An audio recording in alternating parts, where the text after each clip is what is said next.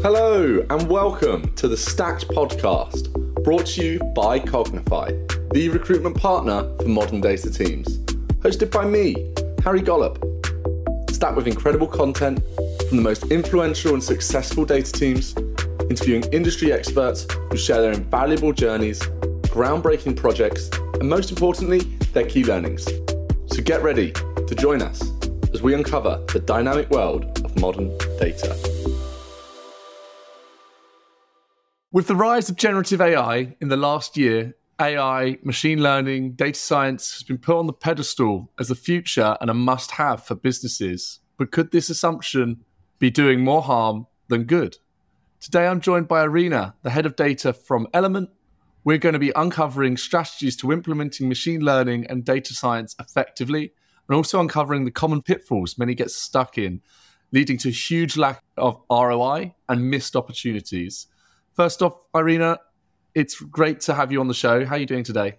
Thanks, Harry. Wonderful. I'm very happy to be in this conversation with you. It's a topic close to my heart.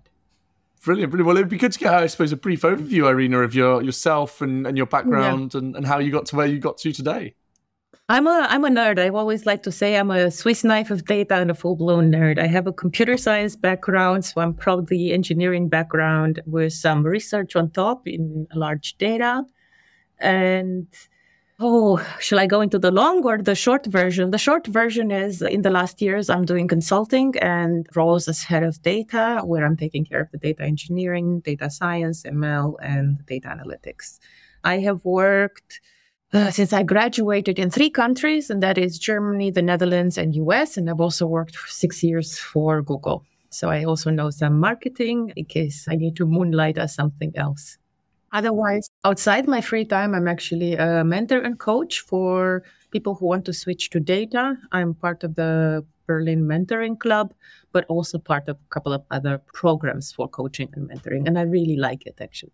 I have a very senior head of data science that I'm coaching, which is a good exchange for me as well.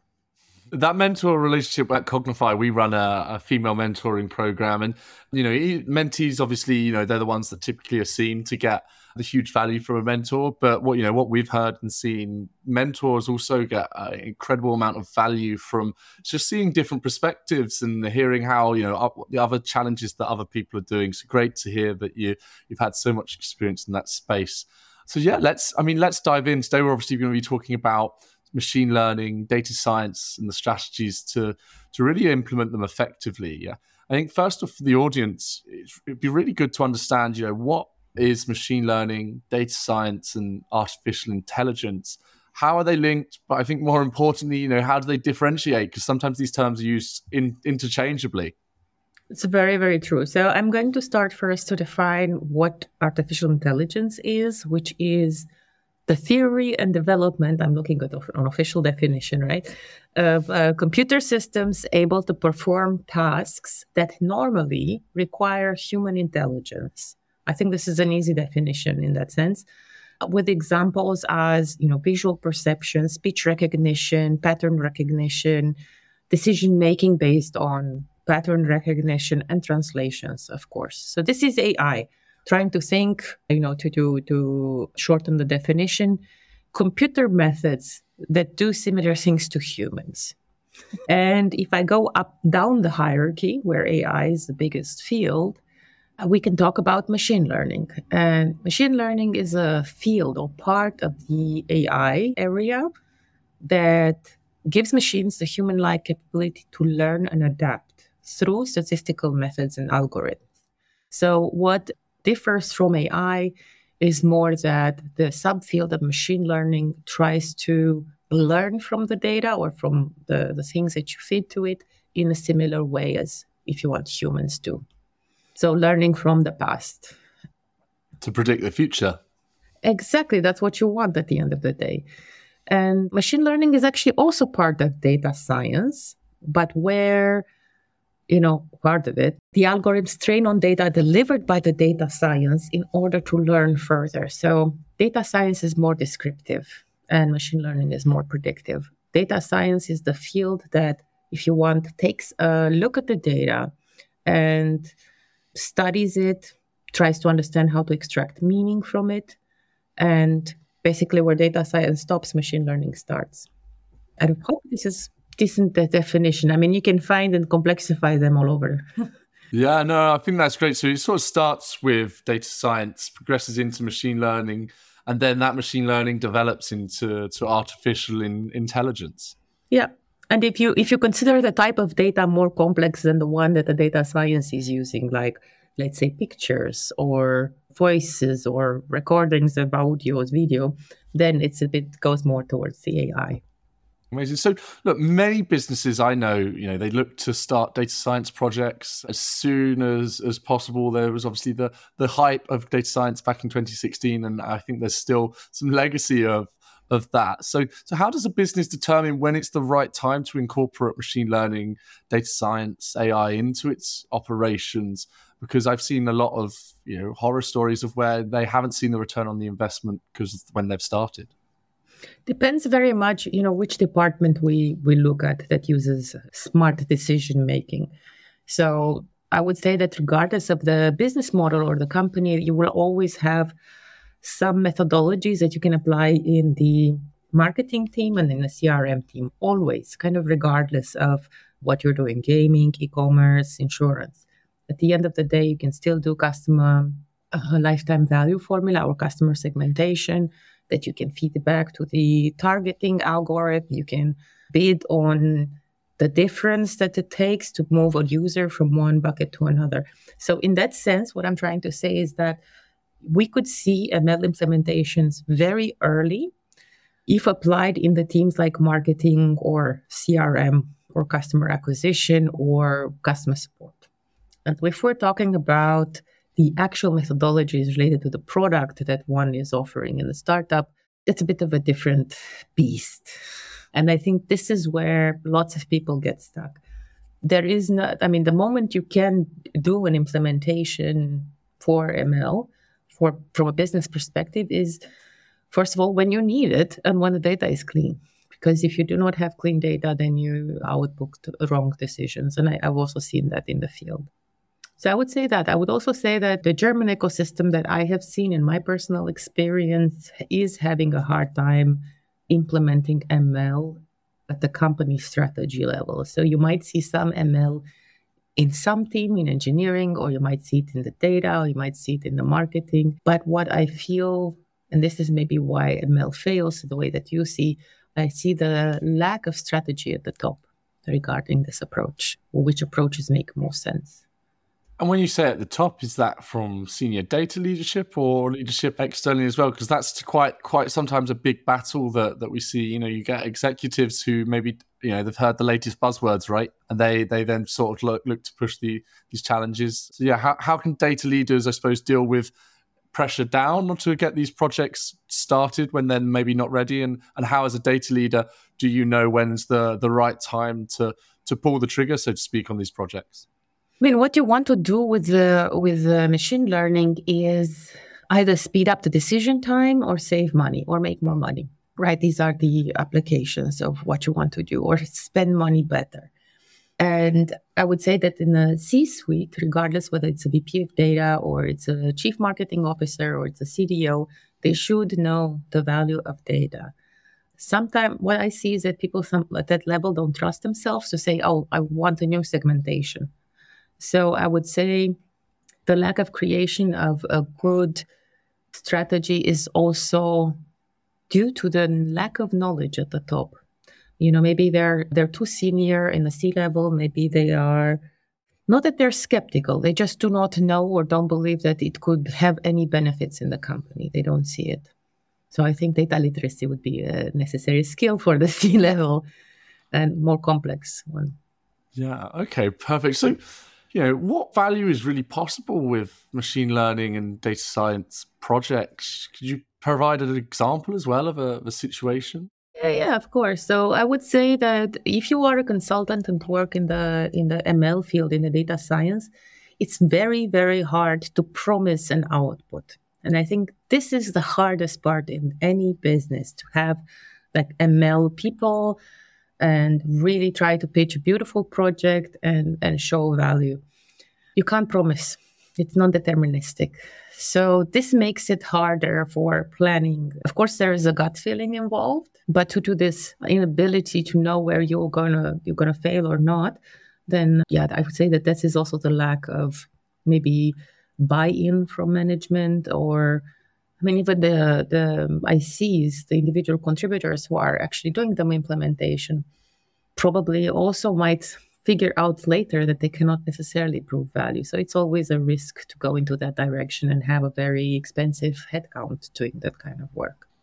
In terms, because you know, I mentioned data literacy, and I'm thinking of a program because we have to implement it in our company as well. And I'm thinking like, what could be a really good education that's very holistic about data to the high level? The best one that I have seen is actually a German lady who built a card game. It's like a Monopoly card game.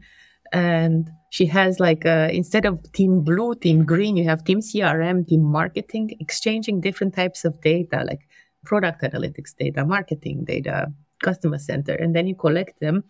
And then you kind of, this game shows you what kind of things you can do in every department with which data. And it's trying to be as exhaustive as possible. That's the kind of thing that I would give to the C-levels, because then they have a list like, oh, in CRM, I can do this, and this, and this. In marketing, I can do this. For retention, I can do this. For churn, you can do this. So to be clear, that would sort of giving them a list of all the different types of projects that you could do and how they would impact the business? Yeah. In order to measure how they impact the business, I mentioned a few paragraphs before that you can influence it in time, so the time to insights dropping down, or in ROI, right? Either as a loss or as a win, hopefully a win. Have you got any tangible examples of projects that you've implemented or your teams have implemented, and how they've able to transform decision making or business process? So one of the nicest projects that I have seen, but also the most complex, was a matching problem, which is, for example, applied in dating or in gaming in order to pair users with similar seniority in the game. It's a matching algorithm, ELO scoring. So that's a very beautiful one. I did not touch it though. Where I have been hands-on was, for example, last year I did retention analysis and what impacts the retention with hundreds of features. So this was very nice because I chose XGBoost and I started playing with it. I literally forgot to close my laptop. It was still 9 p.m. I was still outside in the garden and I was writing the details of the model. So even at this age, and I still can get very excited and forget about it, but forget about time. Another topic I really, really love is causal inference, because it allows you to measure, let's say, entities that are not as easy to measure through an A/B test or just are impossible to do so. So, for example, in the previous company was a travel provider. We didn't know how to evaluate the lost revenue due to strikes, right? And you have all of these contracts with the risk providers and insurance, so that in case, a certain Deutsche Bahn has a strike, joke for Germany, because we had that, then you need to provide your estimated loss to the insurer so that you can receive the money back based on this. But how do you estimate it, right? So it was a time when there were a lot of troubles in the travel industry. So I thought that the best way to measure is actually causal inference, which is a method also used for brand lift, for marketing lift, to give you this little delta, whether you have done an improvement in your KPI or not. So this was the first application. And I also gave a little intro 101 to causal inference, as visual as possible and as no code as possible. I don't like to make complex slides. I like a general audience. It was so nice that people started asking can I use it not for strikes, but for, I don't know, it has snowed in and the entire Alpine Trans something is not working. What is the impact as well on our business so that we can do something? Or, what is the engagement score in an application when you have migrated part of it to React, and whether it's different from the engagement before. So you can even apply it at the engineering level, which is very nice to measure this. How does this bring money? I mean, first you have a more exact forecast of your loss in this particular case, and you can ask the exact money and say, hi, I have statistic on this one, so give me the money. On things like churn, retention drivers, and whatnot, this is harder, right? This is a very static insights giving, and the implementation of those findings would be done in conjunctions with the product department, because maybe some features are on purpose that they are this way, but maybe you can redesign the funnel as a result of what impacts retention. So in order for more stickiness. Amazing. So, I mean, the things that also stood out there, as you said, like marketing and CRM, that was sort of some of the key areas where you can sort of start to deploy machine learning really from quite an early stage. But, are there other certain sort of prerequisites or signs that indicate, your company is ready to start taking on machine learning and bringing on sort of machine learning expertise?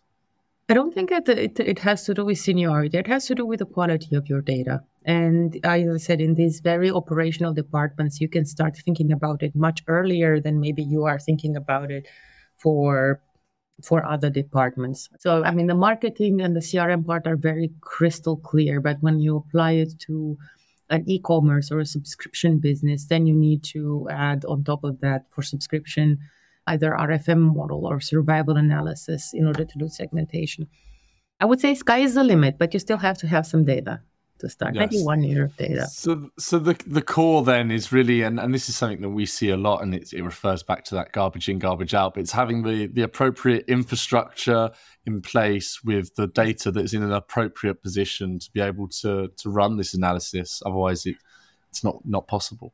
And also, like the way that many companies have implemented ML or data science today is actually really static. It's just a notebook, and they ran the model, and it's just observational, and that's it, and it usually stops there.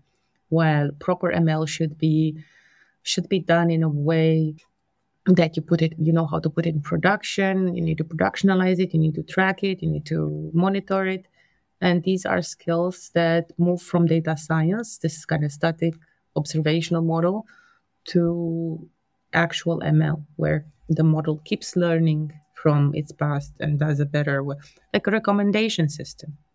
For a recommendation system, you need more data than you need in marketing or CRM first. But if you are a travel provider or an e-commerce, you should have a recommendation system. A constant sort of feed of new data for the algorithm to teach itself.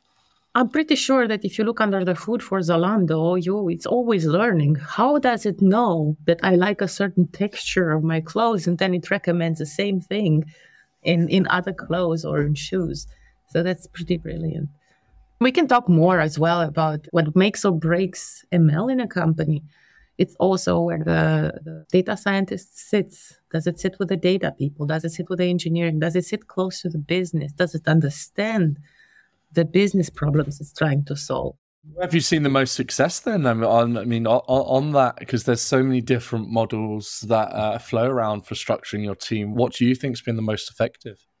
The one that I have noticed as the most effective was a centralized DS team in the Netherlands at a company called Coolblue, which is like a MediaMarkt electronics e-commerce. And these guys were like PhD guys, 4 or 5 of them, super geeky, floating around the company and then helping them with certain projects that were timely to a certain area. So that's where I have seen it more successful, because it was obviously with a strategy from the top. It was separated from the other data teams, fully independent on their own, and they would just be assigned where the juicy projects are happening. So like a task force, they really were a machine. Like the Coolblue at the time when I was talking to them had a data maturity that I can't even explain to you. Probably the highest I've ever seen in my life, if the maximum. Really, really. So they had sort of like a centralized specialist data science team who would then be deployed on whatever projects, was marketing, gaming, suppliers, forecasting budget, forecasting. They were almost like an internal consultancy then, would you say? Yeah, that's exactly how they worked. And they were independent. This also was very nice because, I don't know, when you have a lot of work, sometimes machine learning engineers or data scientists are put to do analytics work. And this type of organization, decentralized consultant, I would say protects you from doing... You're shielded. Yeah, protects you from doing just dashboards. I mean, if I hire an ML person to do dashboards, my heart is breaking for them because that's not what they're supposed to do. Yeah. Okay. That makes sense. And so that sort of, as I say, internal consultancy, I mean, it shields them from them external pressures of other responsibilities creeping in. And that's hugely impactful for, why data scientists, machine learning engineers look to leave organizations. It's because they're missold an opportunity, or when they get there, they're not doing the work that they're brought in to do. And I think that comes back to this data quality as well. Where many data scientists spend much of their time data modeling, transforming, trying to get data into a condition, and they're not best positioned to do that. They're maybe not as experienced at doing that as, say, an analytics engineer.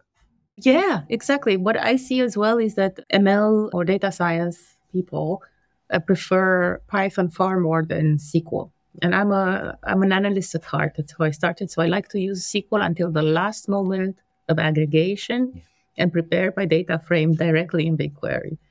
And for example, because it's just, even when, to give an example, you have an interview for a job and you get a file and you're supposed to do some analysis on it. It's just so easy. Push it into MySQL database and do some counts and do some summaries. And then you have the result faster than if you would write the same code for that function in Python.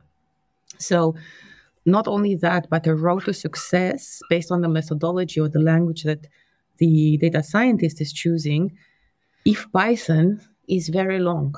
The road. You write a lot of code until you figure out what's going on in your very large data.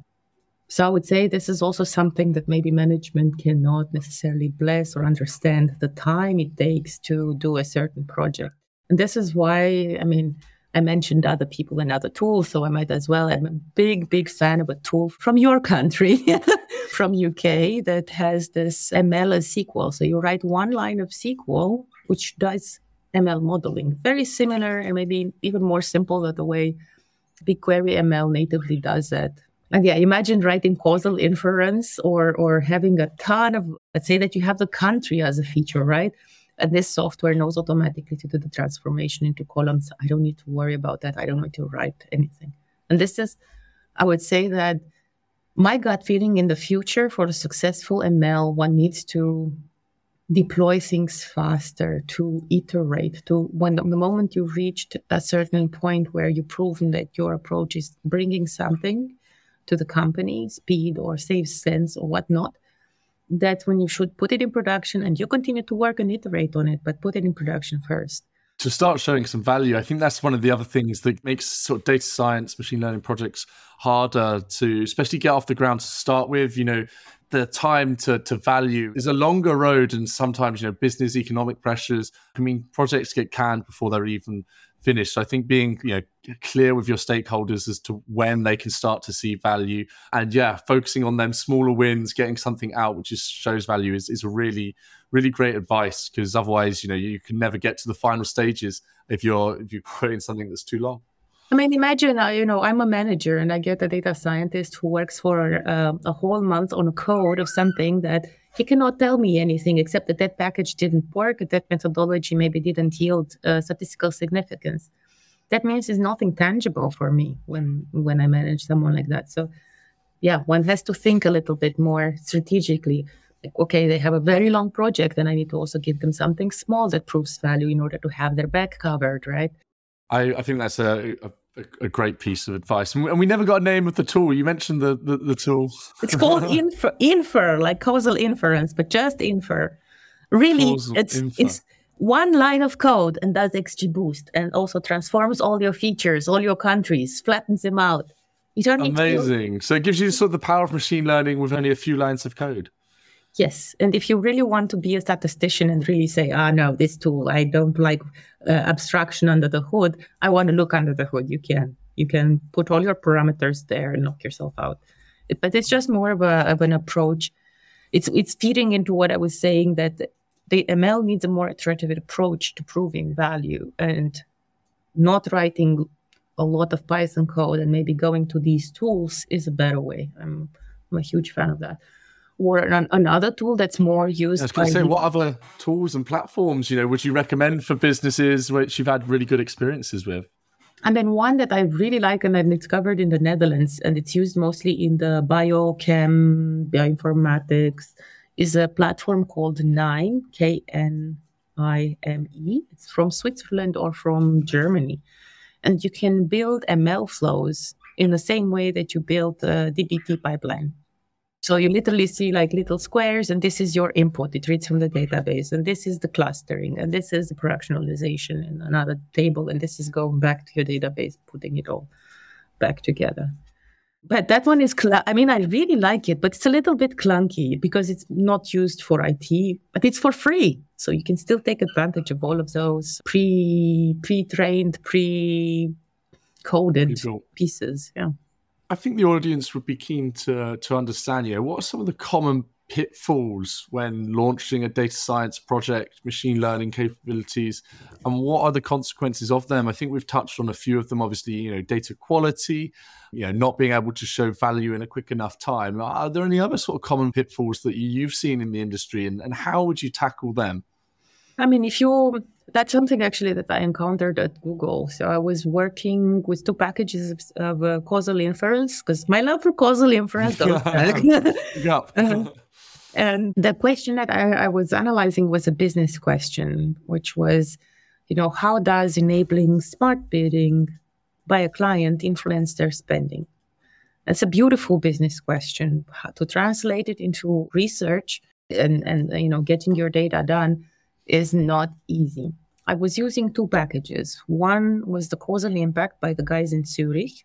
This is a team from Google who wrote the code in R, wrote the libraries in R and Python. And another package that was used by the econostatistician group at Google, the Hal Variance group.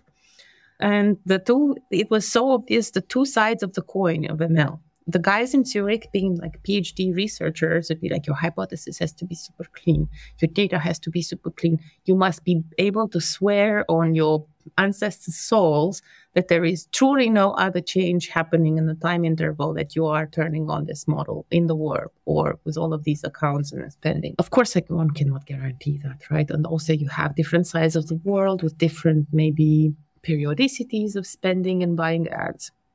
While the business people, the econostatistician business people would be like, okay, maybe it's not the most perfect hypothesis, but it's the best we can get. And we do get a little bit of stat sig. So I would say we can live with this.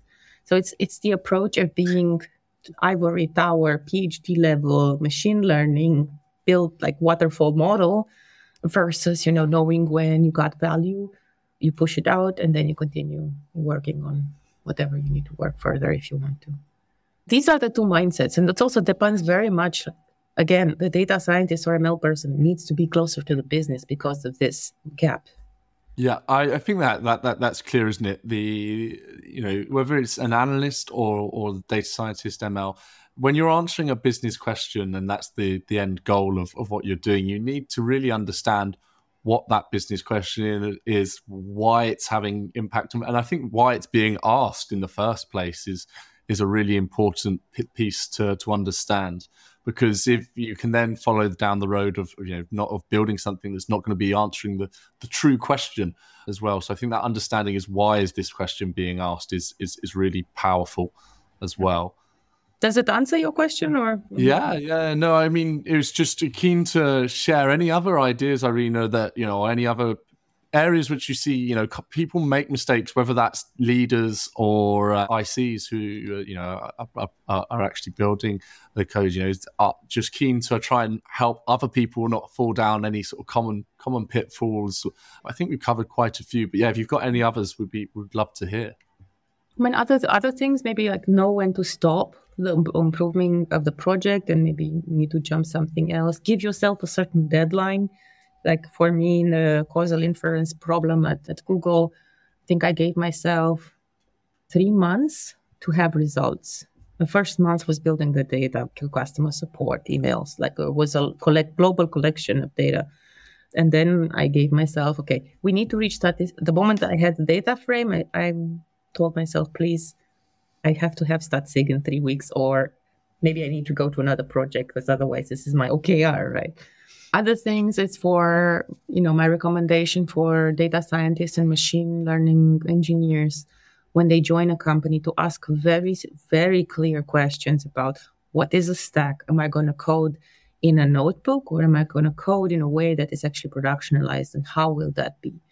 Try to understand if the company has a certain ML strategy, as in like, do they see for the next 2 years that they will apply certain methodologies? Do they have work for you? Because this is, again, this is the issue that I see a lot, is that maybe the company hires a few scientists and has some work for them, but not long-term. So ask like this long-term, and also ask the infrastructure, because if you have a PostgreSQL database, I would say probably you cannot put models in production as easy. Like, it's a bit more complex. That's great advice. That's great advice to really understand, what you're going to be stepping into in a company. I think that is so important, because I would also ask, like, what do you have today in production? Where do you use ML today? Oh, you do customer segmentation for marketing. How do you do it? Because if it's in e-commerce, I want to hear RFM. I don't want to hear K-means, because this is a continuous buy till you die. And the type of clustering depends on the business model. So, and I've seen as well this mistake being like the wrong clustering methodology just to have a clustering. Yeah. So it's that's a great point, because I think that's something that's often done. You have these projects being kicked off because it's the cool thing to do. It's without a long-term view of how is it actually going to impact. And some of these projects don't start with the business problem to solve, but they start with methodology I'd like to try, or that we need to build a ChatGPT or a semantic interface to our querying system. Those are less important than really, having a really good ML strategy. Sometimes I would say that the most senior leadership in data should actually try to make a list of the business problems that are hard to solve, and then see if those are solvable by ML, and not try to engineer an ML problem just so that you can say you hired someone and they're working on something. Really, really relevant. I mean, I think the things that come through clear, Irina, is to be able to start this journey of creating a machine learning strategy. First, you need to have a data strategy to a data platform, high quality data, and somewhere where you can be able to hire these people and give them an environment for them to thrive.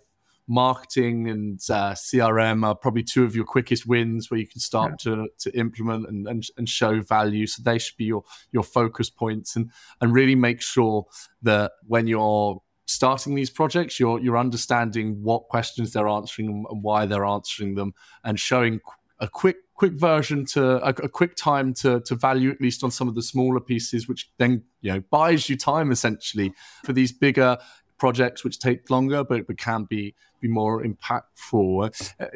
Have you got anything else to sort of summarize before the end? I was just thinking, what was the first time I used ML at work? It was maybe 2-3 years after I left university, and it came from the CMO. He was like, Irina, we have no idea the customer value that we acquire. It was a gaming company, so they needed to buy a new customer acquisition on amphetamines, And in order to be on plus financially, you need to acquire customers that have a higher customer lifetime value than your cost of acquisition. And this was the first time I was like, oh, this sounds really nice. I would really love to code in this. But there was no tool back then. So I built it in R. Now we have software that builds the same thing. What did I want to say? It's exciting. It never ends. The field is constantly evolving, isn't it? I feel like in the last year there's been some huge steps. There's still a long way to go, I suppose. Look, final comments before we jump into the quickfire round would be, what are you most excited for in this space? Ooh, like the always changing new libraries, easier to use, less complexity. I mean, in the past I coded everything in R. scripts and scripts and scripts. And now you have libraries that did what I used to do with raw code in the past. So what gets me excited is that I think that time to production is faster in the next years, and I hope so. And the time to innovation can then be even quicker as well. Yeah, like maybe, have an average model here, but on Plus, and an average one there, and an average one there. And all three models perform better, or they do some learning. That's okay. Your eggs are growing in these three baskets. And then, when you have time, improve something that maybe is a lower hanging fruit. Brilliant. Well, Irene, it's been great to talk about the machine learning, data science sort of strategies. And yeah, I think there's been some real valuable lessons. We're now moving on to the quick fire round, which we ask every question, every guest, the same questions. So first up, how do you assess a job opportunity in your career, and how do you know if it's the right move? In my career, or in a general? Yeah, I suppose, what's your advice to people looking for a role? I think we sort of you touched a bit on the bits around asking questions, which I thought was really relevant. So, if you are an individual contributor, I would say find out what makes you happy, whether it is the tinkering or whether it is the leadership. And, if leadership is not for you, don't take it for the sake of power. Focus on being excellent at the area in which you are in. And great advice. If you are in ML, really, before you join any company, due diligence for your own, health and peace of mind, because especially in these very tough economical times, that everybody needs to prove value, and you need to be safe that you have a role that where you've got a road to is included in the whole strategy. Yes. Amazing. And what's your best advice for people in an interview? Oh, don't be afraid to say you don't know and move on and whatnot, but please prepare for your interview. Great advice. Yeah. I think being humble about it and saying, if when you don't know something, and then you can always have a punt as well. I don't know, but if I was to guess, or if I was to have an educated guess, this is what I would say. That shows intuition. Yeah, and what's it called? I think just a couple of weeks, I had some candidate interviews, and we have a spectrum of questions going from, let's say that this is a topic X, but I'm going X-1 and X+1 adjacent skills. So if you don't know this one, I'm going to ask you this one because you probably know this one if you don't know this one. So don't be afraid to just say, it's okay. No, move on to the next question. There's no point in feeling nervous. Yeah. Perfect. And final question, if you could recommend one resource to the audience to help them upskill, what would it be? Coursera, I guess, or, your own curiosity. Find a problem at work that's supported or not supported. Find a manager that supports it, not necessarily your own, and practice. And don't be afraid to take projects that maybe you don't know the value of it yet. There's always a risk, but the gains are also so nice when it actually works. That can be Amazing. ML models or the data field as a career. Amazing. Hunt out the problems and try and answer them. I mean, this project I was mentioning to you about Google, I think my boss actually at the time did not believe in it, but I had a global director of sales who really wanted it. I was like, no, this has value. Like, I don't care. I'm going to work up to 6 p.m., but this has value. And when I prove it, then I will get all the freedom I want. Amazing. So yeah, the prime example, if you think there could be some value, find someone else that agrees, get them on board and go out and do it. You might fail, you might succeed, but you've got to try. Yeah, exactly. Perfect, Irene. Well, look, it's been an absolute pleasure to have you on the show. Thanks for your time and sharing your insights into ML strategies. Thank you, Harry. I hope to come back one day and go into more detail, maybe. Yes, yeah, that'd be great. Thank you, everyone. Bye-bye. Well, that's it for this week. Thank you so much for tuning in. I really hope you've learned something. I know I have. The Stacked podcast aims to share real journeys and lessons that empower you and the entire community. Together, we aim to unlock new perspectives and overcome challenges in the ever-evolving landscape of modern data. Today's episode was brought to you by Cognify, the recruitment partner for modern data teams. If you've enjoyed today's episode, hit that follow button to stay updated with our latest releases. More importantly, if you believe this episode could benefit someone you know, please share it with them. We're always on the lookout for new guests who have inspiring stories and valuable lessons to share with our community. If you or someone you know fits that bill, please don't hesitate to reach out. I've been Harry Gollop from Cognify, your host and guide on this data-driven journey. Until next time, over and out.